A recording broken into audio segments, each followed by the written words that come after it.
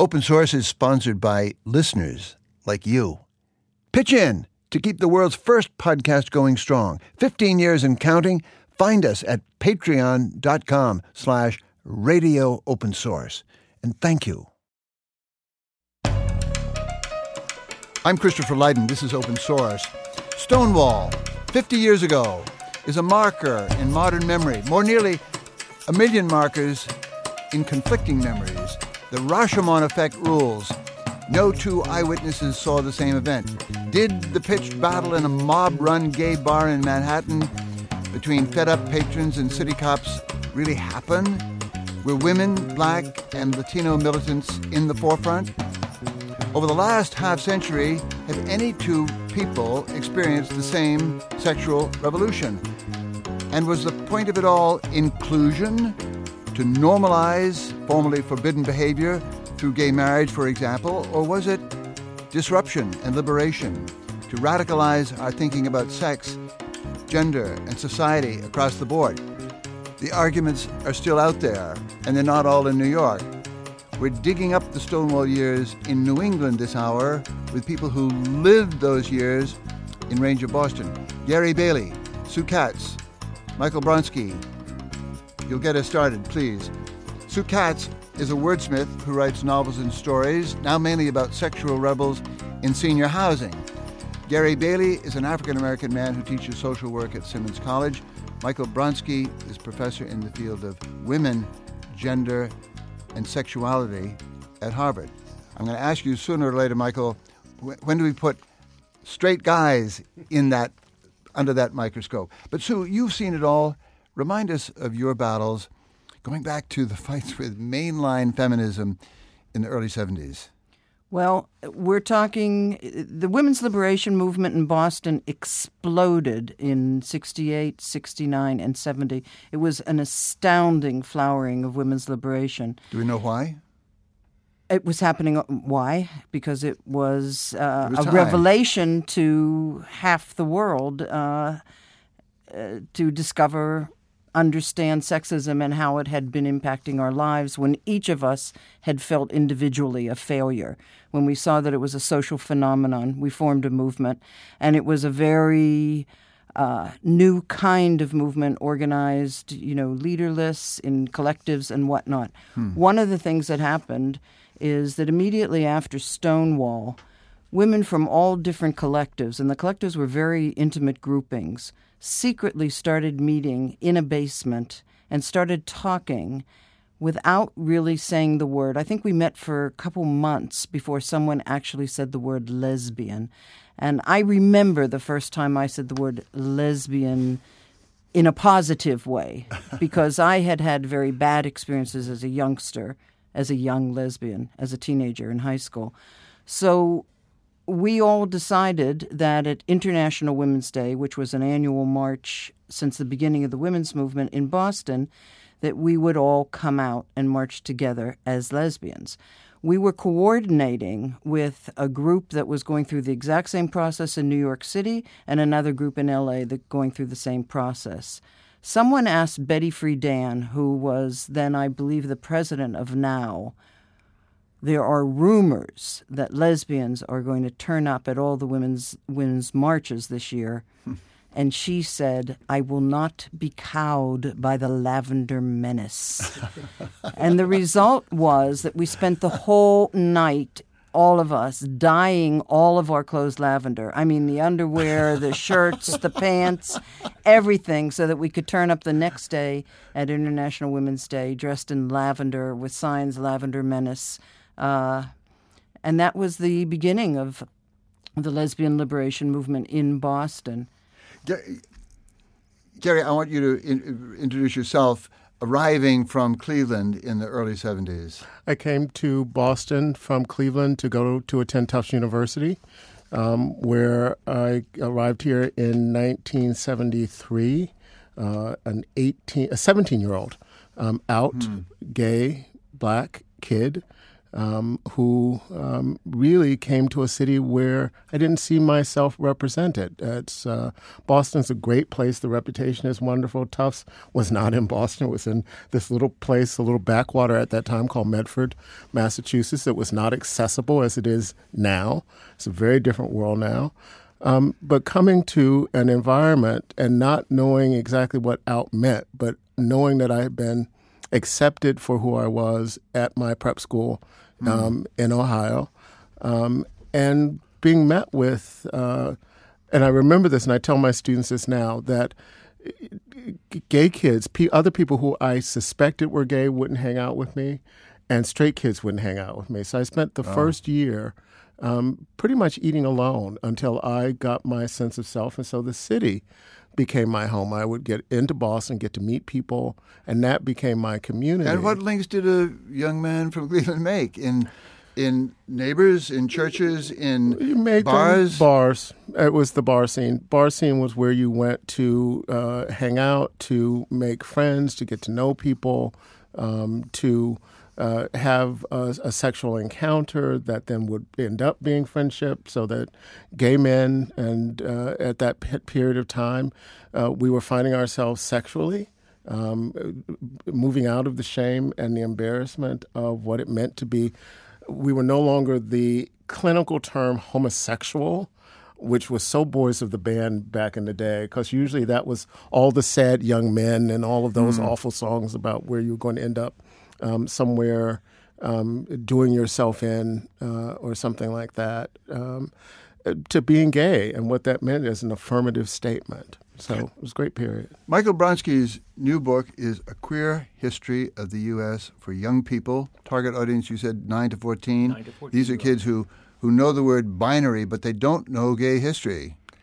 Almost none of it. It's quite amazing. Outline the objective, and we're doing it this hour. What is the forgotten truth of all this? Well, I think part of the trouble is, well, first of all, they don't learn it in grammar school. They don't learn it in high school, right? And who's going to tell them gay history? It's probably not their parents. Maybe a gay aunt or a gay uncle, but they don't learn it at home. And I think part of the sort of impetus behind the book was really to give people a basic approach to how to think about American history through a queer lens, right? So although there were gay and lesbian people in the book, it really sort of is a queer analysis of how people from the outside in various positions changed American history. Short course, before and after Stonewall, Michael. Before, about the movement or generally? What kids must know. What kids must know. Or ought to know. Or right. will be so liberated to know. I think I'll do it in 5 quick points. Okay. Homosexuals, gay men, lesbians, gender variant people, queer people have always been oppressed. They've been oppressed by the state, by the church, by policies, by laws. This began to change after World War II, when small groups of people got together, the Mattachine Society and Daughters of Bilitis for Lesbians, 1955. That laid the groundwork for a movement. Stonewall happens in 1969, in which people actually, with the impetus of all the other movements, right, of Black Power and radical feminism, anti-war movement, drug, sex, and rock and roll, as Gary said, that you stopped being a homosexual and you became gay. And that continued until there was a backlash in 1978-79 with Anita Bryant, because what had happened was that gay liberation made such enormous changes throughout the country, people freaked out. And after that, in 1981, AIDS happens, and then it's a whole new ball game after that. Is that 5 points? I believe that's 5 points. 10 years after Stonewall, the gay novelist and historian Edmund White sampled the varieties of gay life in places like Kansas City, Memphis, as well as Minneapolis, Los Angeles, and Boston. The book was called States of Desire, and in effect, Boston won the race. Boston in 1979, he wrote, was a talk shop. Still is, of course. But he thought it was a coming center of gay radicalism. Gay men lived in the Back Bay, on Beacon Hill, and South End. They were not ghettoized, he said. Book clubs, not bars, were the mark of gay life. I'm not sure how many black or female gay people he met, but probably not. Could that have been possible? Gay Boston as a kind of Mecca, as a kind of utopia? Yeah, I mean, just think about what we do here every fall. We bring in, through our colleges and universities, young people who are leaving home and finding themselves and expressing themselves in ways that they might not in their little neighborhoods where everybody knows their name. So they are able to come to a place where they can be self-expressed. And that has been true forever here. I mean, it's something about being able to leave home, and that makes such a huge difference. So you're nodding. I am, because I'm nodding at both of these important people to my left and right, because another part of before Stonewall was that it was not only illegal to be gay, down to it was illegal not to wear 3 pieces of clothing of your designated gender, let alone be in bed with somebody of the same gender, let alone dance slow with someone of the same gender. But it was also a mental health disorder. So that when I fell in love with a girl in my class as a junior in high school, when we were caught as seniors, we could have just had the most dire things happen to us. We had pretty dire things happen to us. But it was not uncommon for people to be incarcerated and to get electric shock therapy and all kinds of horrors, because it was an official mental health disorder. So after Stonewall, when we came out of when we believed it ourselves in many ways, after Stonewall, when we came out of it and when we formed a movement, there was such a flowering of certainly among lesbians, of all kinds of lesbian dances, bookstores, music events, lots of I was going with a musician at the time, lots of bands with lesbians, lots of literature. I mean, it was a cultural flowering that had just been waiting many, many, many, many years. Michael Bronsky, we won't have time before the break, but I want to hear more about a guy named Charlie Shively that you write about, and you must have known well. I never met the guy, but it seems to me he's a profile. He's almost the representative figure of the intensity and the power and the range of that moment and that time. Sure. We'll come back to it. We're talking about gay history post-Stonewall outside of New York. A lot of it in Boston. Coming up, the AIDS years of plague and panic, starting in 1981. This is Open Source.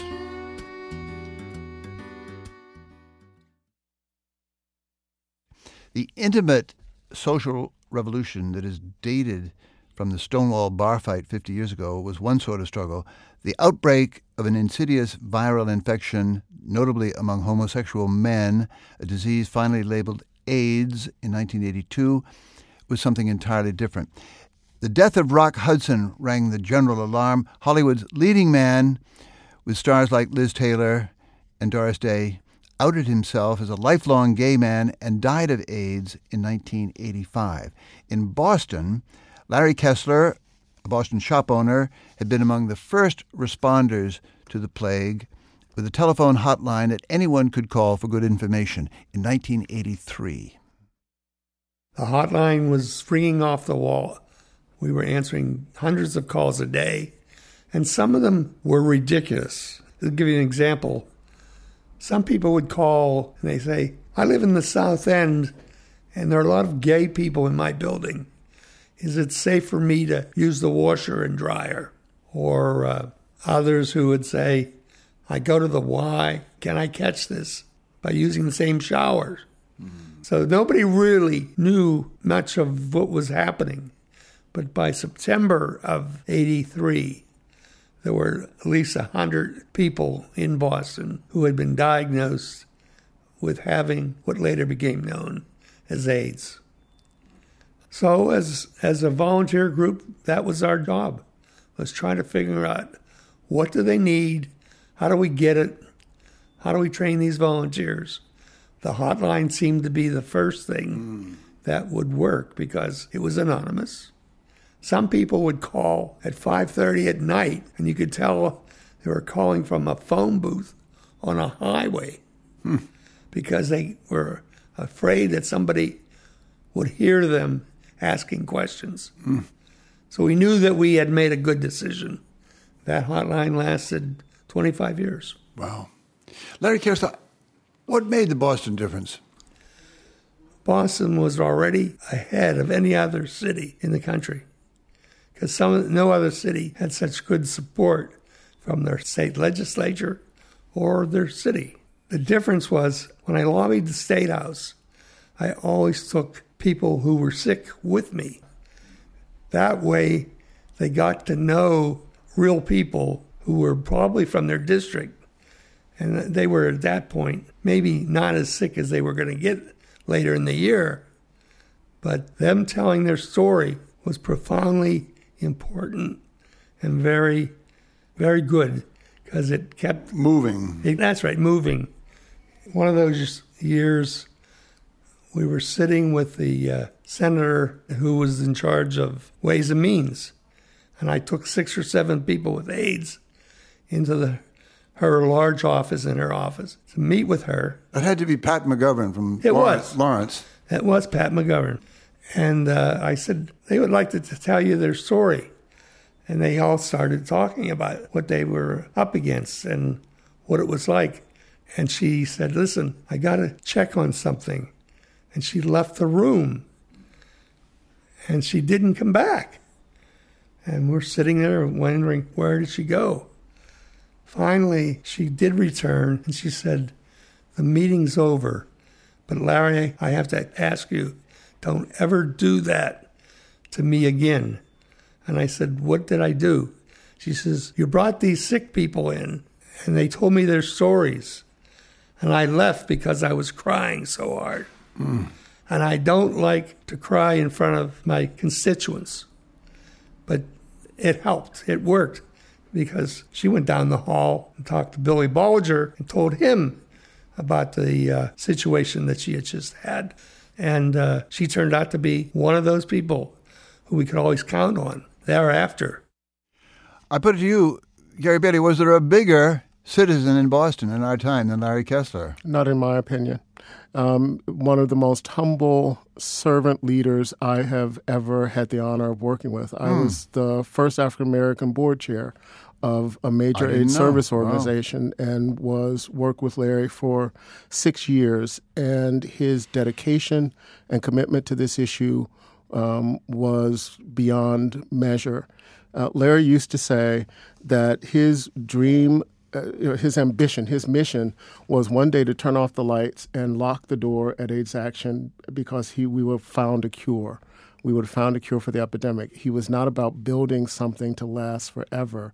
It existed because the epidemic existed. It was not an edifice or another institution to be created. And that's why our doors are still open. That's why the AIDS Walk in 2 weeks, June 5th, are still important because people still are getting sick and dying, and communities of color, gay men and communities of color are overrepresented in the numbers. Count the ways that AIDS and the response, the organization, Michael Bronski, affected the whole gay history.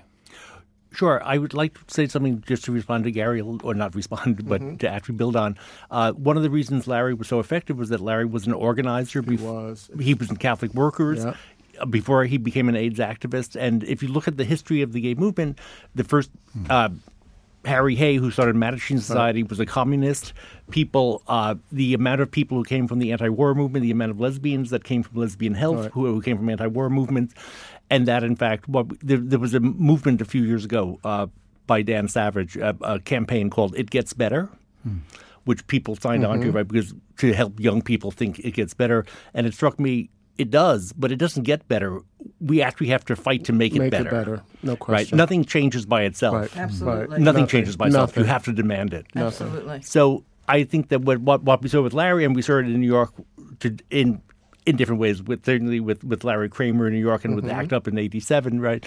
That it's sort of amazing, right, that the backlash to gay liberation begins in '78. Right after that is 1981, right, is the AIDS epidemic. And to many people who were on the right wing or the conservative right, AIDS was literally the manifestation that gay equals death. Right. It actually fulfilled every biblical prophecy that they could think of.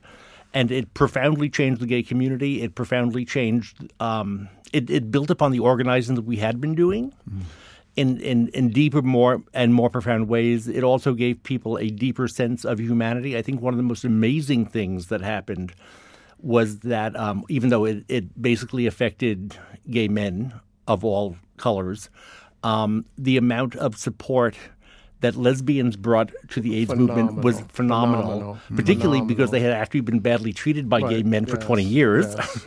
It's even more of an honor to do this. Yes. I mean, in many ways, lesbians ran AIDS groups.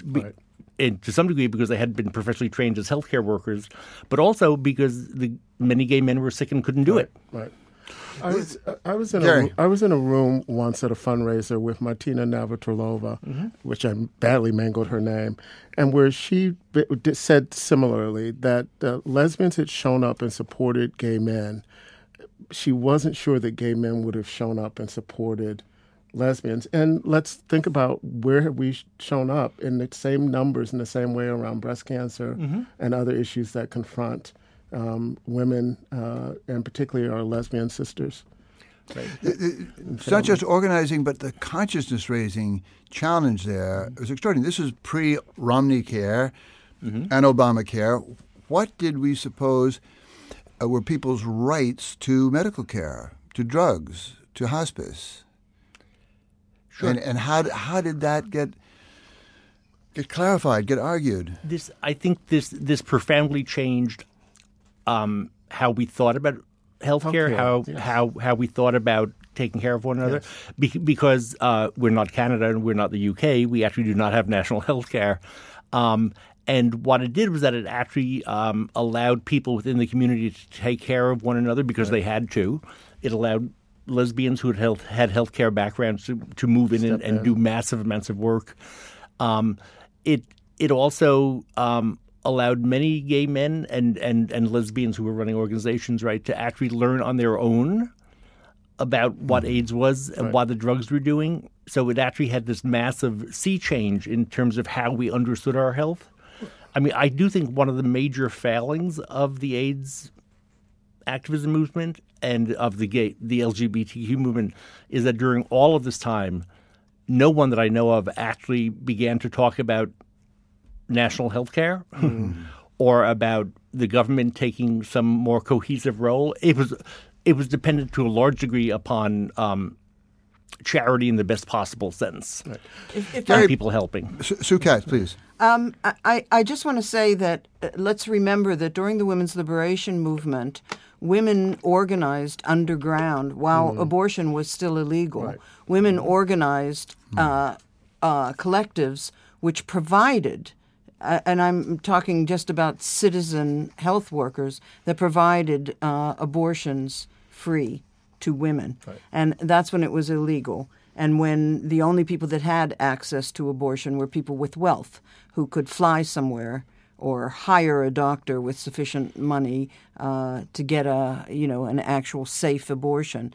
Mm-hmm. So there was a sort of a history there of organizing around a health crisis that unfortunately we're facing again today.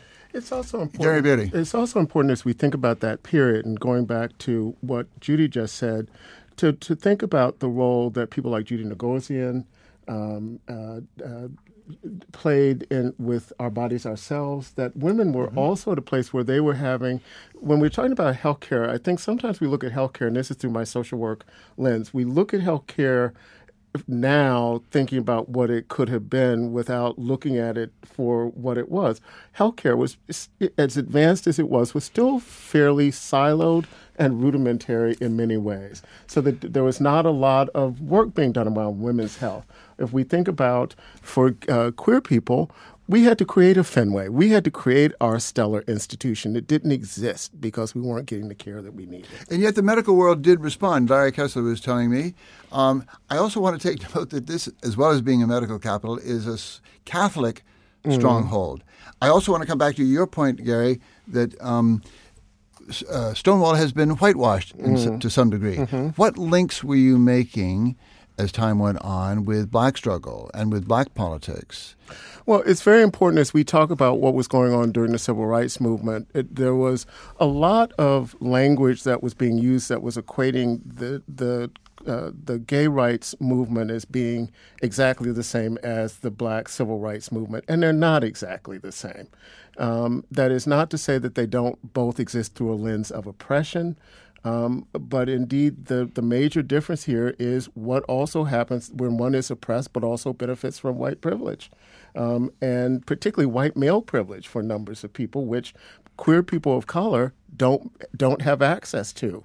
There's no proximal privilege that comes from being black and gay or queer, which is today's term, not yesterday's term.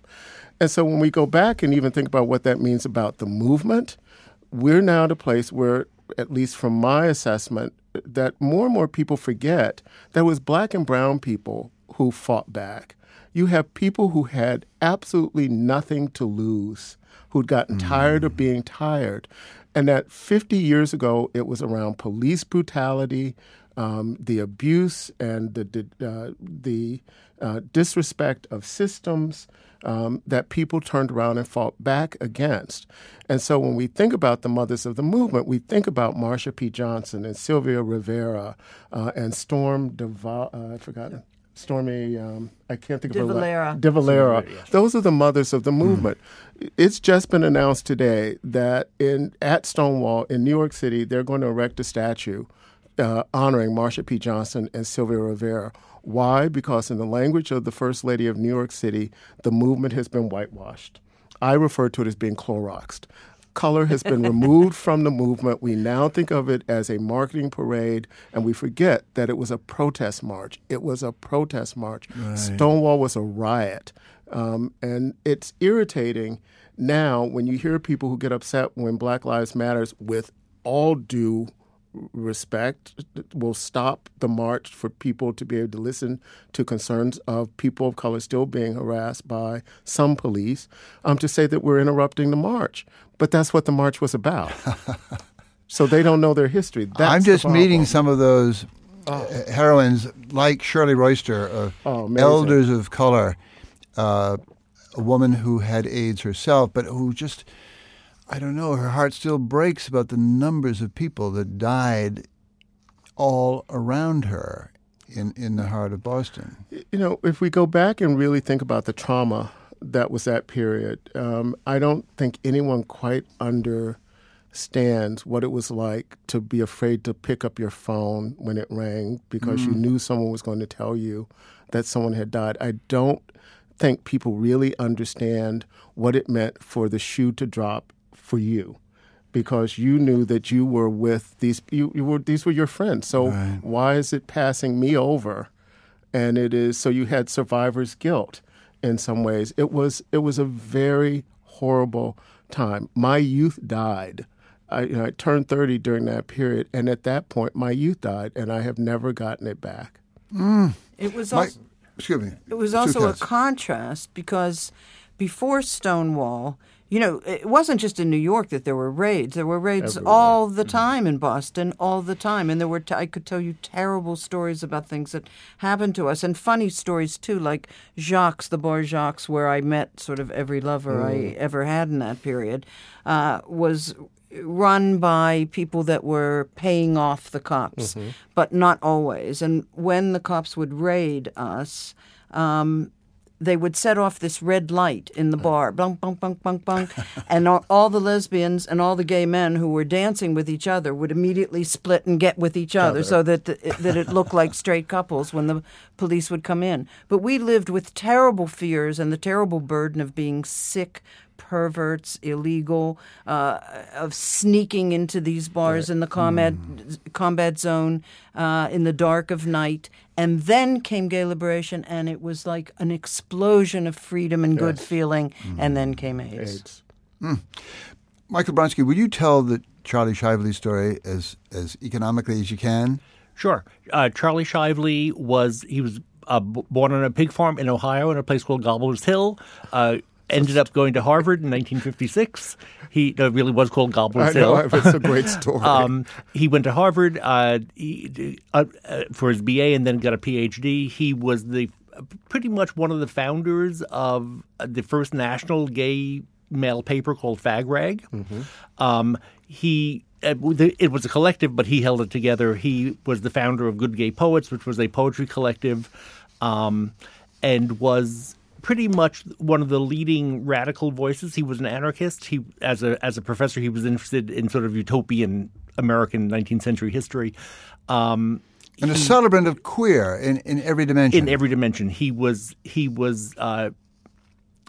He had left Ohio with a vengeance and became as queer as he could possibly be in every possible part of his life. Sounds familiar. On the theory that we were supposed to enjoy all of these prescribed things. I mean, we were meant to. Yes. I mean, Charlie was famous for a series of articles, which we cannot mention on the radio, that were in Fag Rag, that were essentially, they were all about different acts of revolution that he actually equated with sexual activities.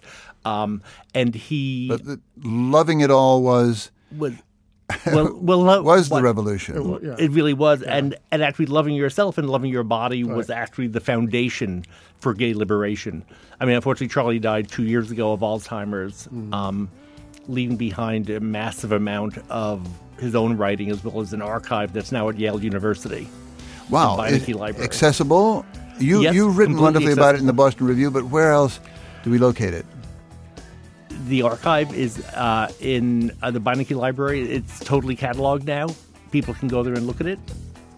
It's a voice like none other in a period that was full of wild voices. We're talking about Stonewall, outside Stonewall. Coming up, the energy of now in a half century of revolution.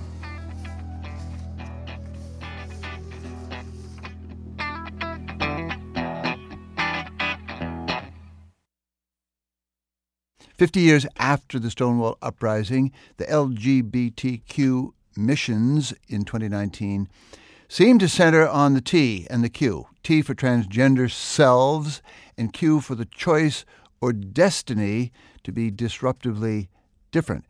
Stephanie Burt is a trans woman star in the Harvard English department, a poet herself, and a leading commentator on her contemporaries. She is our authority on the turmoil in T and Q. I asked her to locate the current battles that seem to her most urgent. I'm going to give you a couple answers. Go for it. One is non-binary acceptance. Another is political power, holding office, not just asking cis people for things because it's right, but holding office ourselves. Another is showing that we're everywhere so that you don't have to move to a certain urban center to live your life. Another is it's not about always passing. It's about getting the world to understand that trans women are women and trans men are men. And having enough trans visibility in culture so that you can have visible trans people with satisfying lives, not just in real life, but represented on screen, in comic books, as supporting characters in novels, in groups doing something other than being the magical source of wonderfulness alone for the cis protagonist. So transcultural visibility in groups as valid people with their own lives in every genre and every medium. And decentering whiteness. A lot of the early accounts of transness have been by and about middle-class white people like me. And figuring out how to stop and listen and not necessarily silence ourselves, but decenter ourselves and recognize that if you are Arab American and trans, if you're South Asian and trans, your experience is not going to be the same as my experience. And no one experience should be taken as standard, if you can possibly avoid that. That is one fascinating list, Stephanie Burt. Thank you, Chris Lydon. Gary Bailey, Sue Katz, Michael Brodsky. Second guess, Stephanie Burt's agenda, if you will. Who wants to leap right in? I mean, prioritizing, where are we now? Where I would agree is the decentering of whiteness as a position. But in order to decenter it, one must also, in the language of Audre Lorde and Adrienne Rich, also interrogate it. If you don't go to that place that helps to understand what is this thing called whiteness, you can't decenter it because you haven't done the work. And I don't hear that I really don't hear that in the language of lots of activists who talk about those same sorts of things. I would also say, as a clinician of many, many years, that it is very interesting about what it means to want to fit in. Most of us, as part of our DNA, don't necessarily like standing outside of the crowd. That's why leadership, I do a lot of work in leadership. Leadership is deviant because by definition, you are stepping outside of the safety of the pack to be a leader. And I think it's important for people to be self-expressed and authentic, but I also understand what it means for people to feel that they can fit in and be a part of a group as well. I want to ask Sue and Michael, when do we get to, or do we have to interrogate straightness as a sort of the position of authority? I think the norm. Straightness apparently is kind of a dying phenomenon. Not quite. Well, the way we define it, the way it's been defined, it is. Yes, meaning what? And all the surveys show that straight people are straight, but when they were in high school, they had this experience, or when they were in the Army, they had that experience, and or they have fantasies that they don't tell anybody. Yeah. Or they don't feel that they fit in the most traditional ways. And so the category of what queer represents, at least as I understand how it's different from the word that I knew when I was a kid, which was othered and bad and awful, is that it is accepting and expansive and includes people who are not part of the mainstream. There are more people who might say, yes, I'm not a same gender loving person. That's not where my primary relationships are, but I'm still queer in the ways in which I exist in the world. Right. I think the other thing is, and I completely agree with most of Steph's points, I would elaborate on some others, that the project of decentering, the project of becoming more inclusive, or of what we might call intersectionality now, right, is very difficult for the gay movement, because from the very beginning, the gay movement, although people actually fought back against this, the gay movement has essentially been a very white middle-class movement. Right. And that is very difficult to actually fight, because there's a 70-year history since 1950 of it being dominated by white middle-class people and white middle-class ideologies. Right. Here's another agenda. The first openly gay attorney general in the 50 states is Maura Healey of Massachusetts. In conversation this week, she was noting make gay marriage as a homegrown reform that did this state proud. I asked her what is the next mountain to be scaled.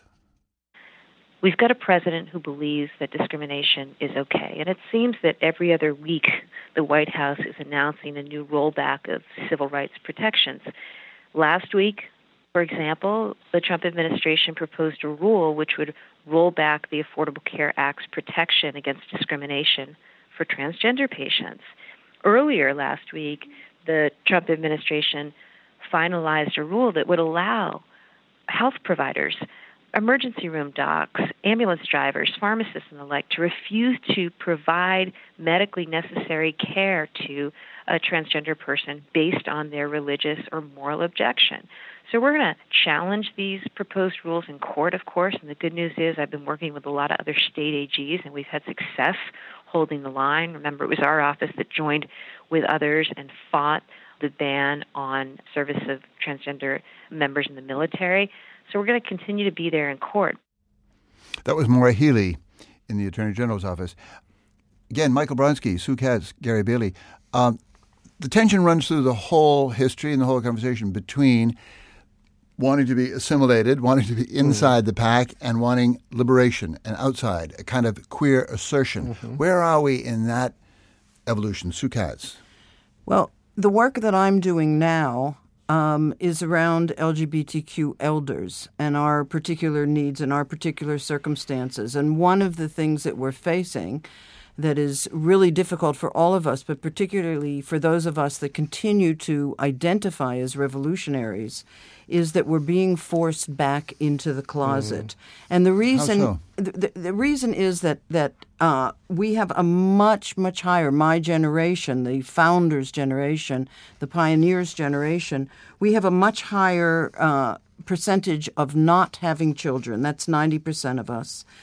34% of us live alone as compared to 23% of the general population. But even more, many of us are excluded from our bio families. I have no relationship with my bio family because when I came out as a kid, when I was caught as a kid, it was a nightmare. And so I have no relationship with my family. I live alone. Many older gay people who do not have partners. Many of us are reluctant to go to senior centers that don't sort of cater for us, don't have events for us, don't recognize us or see us. So there's a lot of social isolation. What happens is when you need care, let's say you're having a home help come in, that home help may have a real objection to gay people. So the result is you're back to doing what you did before Stonewall, which is taking the posters off the wall, hiding all the evidence, your books, you're covering them up. You're terrified that you're going to be found out and therefore receive bad care. And when you have to go into a nursing home or into a hospital, you're really terrified that they're going to know that you're gay and you're going to be mistreated. So you go back into the closet, and it's a phenomenon that we're going to have to fight all over again. How is the very idea, the very word queer evolving? Is an abiding queer community a reality or not? Sure. Michael. I think it's interesting, right? Because as like Gary indicated before, queer was used as a slur before Stonewall. It was reclaimed in the 90s by people as a positive identity, right? I think that the reality of the word queer, that it's actually expanded so much now. So I actually have plenty of students who call themselves at my job at Harvard who call themselves queer, who I don't know what their lives are like, but they've taken on the term to mean that they're slightly different. So I think that queer has been an expanding term, which has not expanded at the rate that the queer community has actually grown.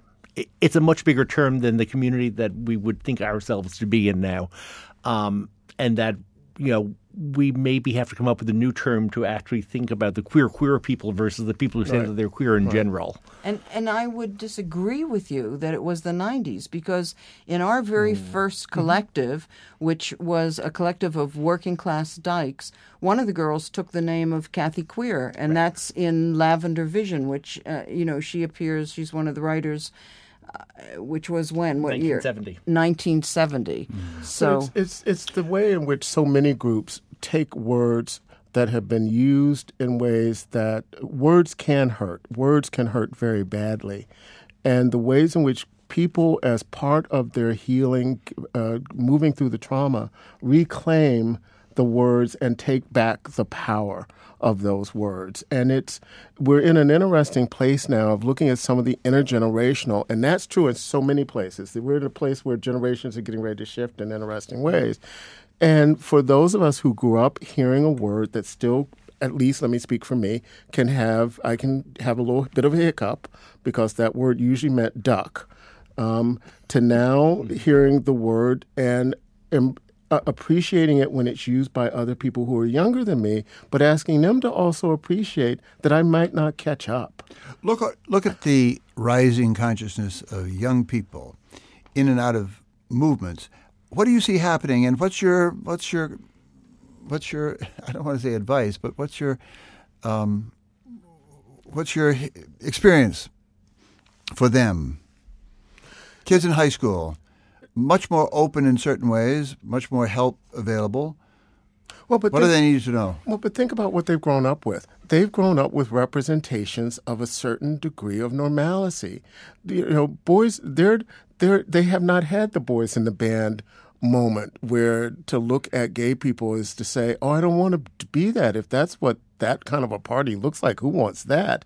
They've got so many different shows where the gay character, the queer character is not an add-on, they're central. So they're represented in some ways that allows them to then express themselves earlier, not without challenges and complications, because being young is really hard. Being a teenager is really hard work.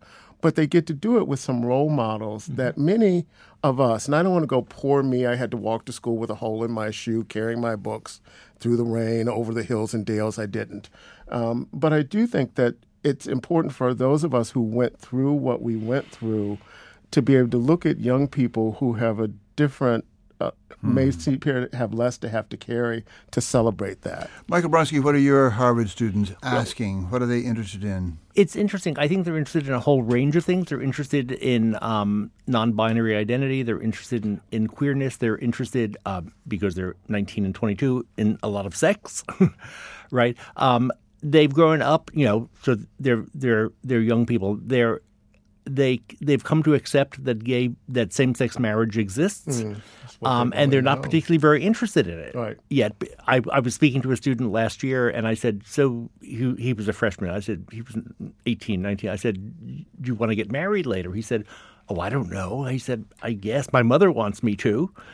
And I said, well, would you want to have children? He said, oh, no, I'm only 18. I can't even think about that. Right. So the advances that for people in their 30s or 40s seem like, oh, this is wonderful. We can now get married. We can now adopt, or we can have children. For younger people, it's a given, and they're not, as far as I can see, it's something that they expect that they might do, but they aren't that interested in it. They're more interested in actually exploring who they are. What's the affirmation? What's the affirmation coming from the history teacher and the caution? I mean, we talked earlier about the tension between liberation and assimilation, which I think is true. And the reality is that Martin Luther King was not happy with the Black Panthers, and they were not happy with him. But you needed both to move ahead for anything to happen. But you really because it's actually called a movement, and for movement you need tension. Right. I think what we're seeing at this moment, in the sort of now moment that you mentioned, right, is that we're seeing not a clash between liberation and assimilation, but we're seeing assimilation being presumed and liberation moving us a little bit more forward, with young people really breaking boundaries that many of us had not really thought of were possible 30 years ago. There are young people who aren't in Boston colleges, who live in all kinds of places in America, who aren't feeling it. Right. They are scared. They are bullied. They are in trouble. They are queer in the worst way. Right. And we have to remember that what we experience in progressive urban centers is not the experience of all young people. Right. And we could speak to that from Cleveland and Pittsburgh and what our experience was. That's one thing. The other thing is that queer is supposed to be all-inclusive, but I'm in a group with young butches, and the group is called the Bay State Butch Club. And I'm in a group, I'm the elder, obviously, and they're mostly in their 20s, some in their 30s, many of them in their first relationship and whatnot, and they feel quite erased by the queer movement and want to assert a traditional butch femme kind of identity, which is an identity that I found as I traveled the world everywhere, especially the more repressed the gay community, the more prominent among lesbians, the butch femme phenomenon, which is a specifically lesbian phenomenon. So some people are fighting to reclaim kind of the life we Is that an endangered species, though, the butch femme? No, that's the point. It's not. No, and I think as we look at assimilation, it makes sense that the pendulum will swing back in another way to embrace the same way fashion cycled back through generations, so do mores and ways of expression. And so it's fascinating to watch all of it. It's fascinating, and there's so many questions left, especially who speaks for the working class kids and the kids from out there that we haven't heard historically and even today. But that's this hour. Thank you, Sue Katz and Gary Bailey and Michael Bronski. Thanks also to Larry Kessler, Stephanie Burt, and Attorney General Maura Healey. We had lots of help on this one from Tim McCarthy, Susan Moyer, Adam Fitzgerald, Grace Sterling Stowell, Shirley Royster, and Russ Lopez, and Mark Crone at the History Project, which has a terrific archive of Boston queer history. Our show this week was produced by Connor Gillies, Adam Coleman, the artist Susan Coyne. George Hicks is our engineer. Mary McGrath is our executive producer. I'm Christopher Lydon. Join us next time. Join us every time for Open Source.